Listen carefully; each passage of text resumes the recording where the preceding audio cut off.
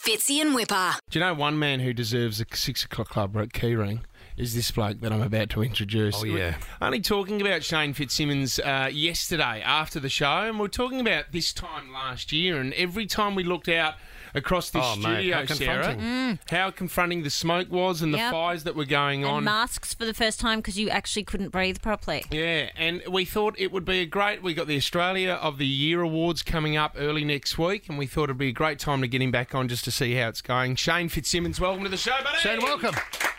Good morning, gang. How you going? Mate, once again, as always, an absolute honour to have you on the show. And we say thank you on behalf of everybody and the work that you continue to do. But if we go back a year, as Fitzy was just saying, you know, this year we're dealing with COVID and can family come into state? And I remember, 12 months ago it was, my dad's an asthmatic. Can he fly into New South Wales? Will that be okay for him? It was just unprecedented times.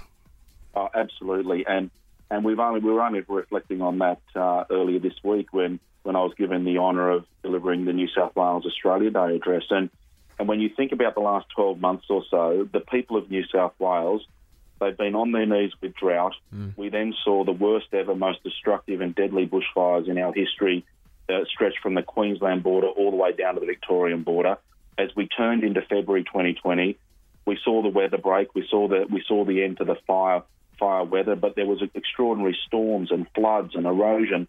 And then, of course, we've been all impacted and living with COVID ever since. And for some communities, they've been absolutely impacted by all four. And we just can't go past the enormity and the scale of how lives have been disrupted and how lives have been affected. And central amongst them, for me, would be the last bushfire season we just talked about.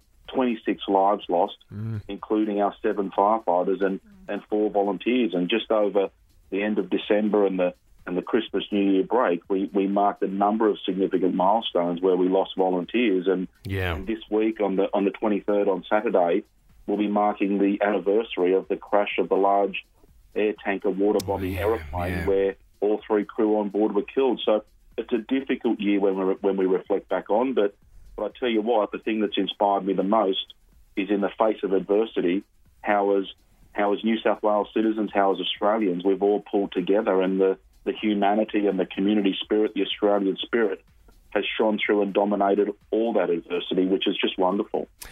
You chair the State Emergency Management Committee now. There's a few other things that you're doing as well.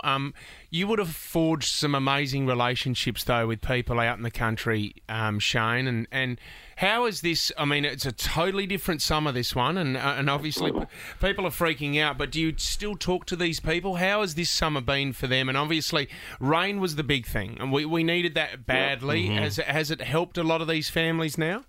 Oh, absolutely. I've been travelling a lot, as much as I can, in the last 7 or 8 months, 12 months with COVID. The one thing I would say is, we're shaping up to have a bumper season for rural and regional New South Wales with agriculture. We've gone from 100% of the state drought-affected, drought declared, to some really good drought-breaking rain. We're expecting some bumper yields with crops. I think on average in good years in recent times, we might have been getting about 4 million tonnes of grain. This year I've seen forecasts of 10 to 12 million tonnes. I was talking to some farmers who, depending on what they're growing, a good season might be a tonne per hectare. They're getting 4 to 8 tonnes a hectare. So really good prospects, lots of buoyancy, lots of optimism. But as we travelled only over the Christmas New Year break down to the southern border region to catch up with local farmers and local volunteers and other community members, and then down in the southeast corner of the state, down around Cabargo and Batemans Bay and Narooma and places like that, emotions are still very real. They're still very raw.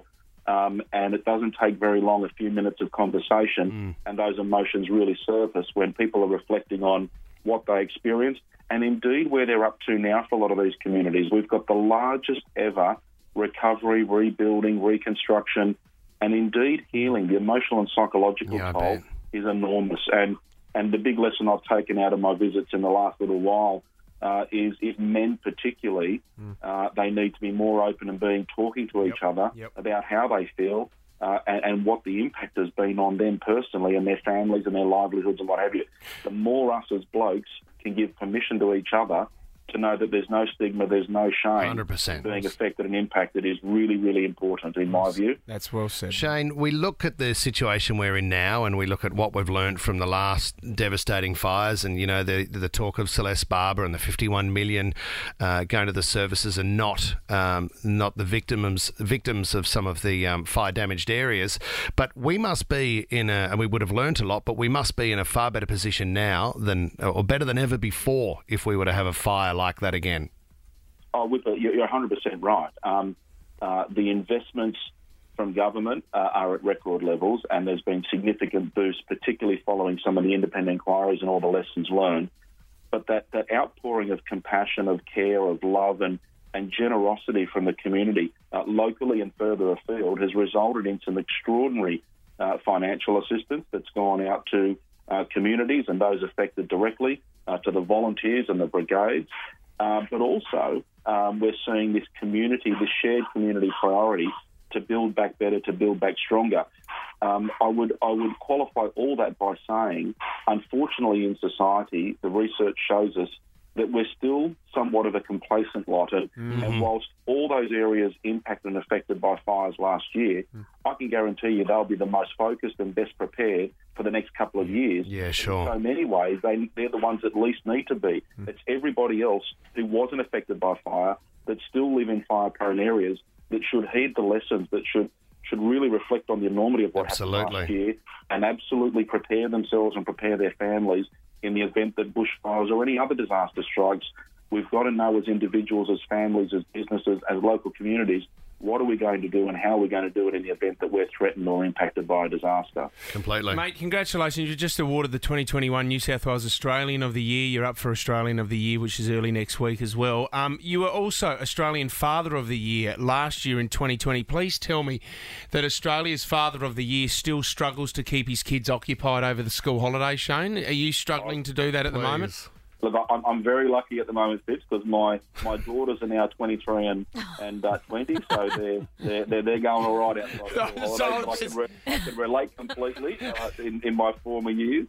But look, I have really been fortunate to be bestowed some extraordinary accolades in the last little while. But I'm very mindful that it comes in a real bittersweet because the attention comes on the backdrop of our worst disasters, and I think more importantly, any accolade that I receive or acknowledgement that I'm given is in recognition of an extraordinary army of men and women. I was part of a massive team. Yes. Every fire and emergency service coming together, working together like never before for the people of New South Wales. And front and foremost in that effort were our remarkable RFS volunteers working shoulder to shoulder with all their colleagues, Fire and Rescue, National Parks, Forestry, all the police and emergency services, Defence Force, everybody. So we owe a debt of gratitude to some remarkable people, and if it wasn't for their efforts, if it wasn't for their persistence, the damage and the destruction, as tragic and as awful as it was, would have been a whole lot worse. They need a leader though, Shane, someone that they respect. And you stood up and did that, mate. We appreciate it. It's great to hear your voice again, mate. Enjoy your Australia Day, and we appreciate you coming on the show, buddy. Fitzy and Whipper.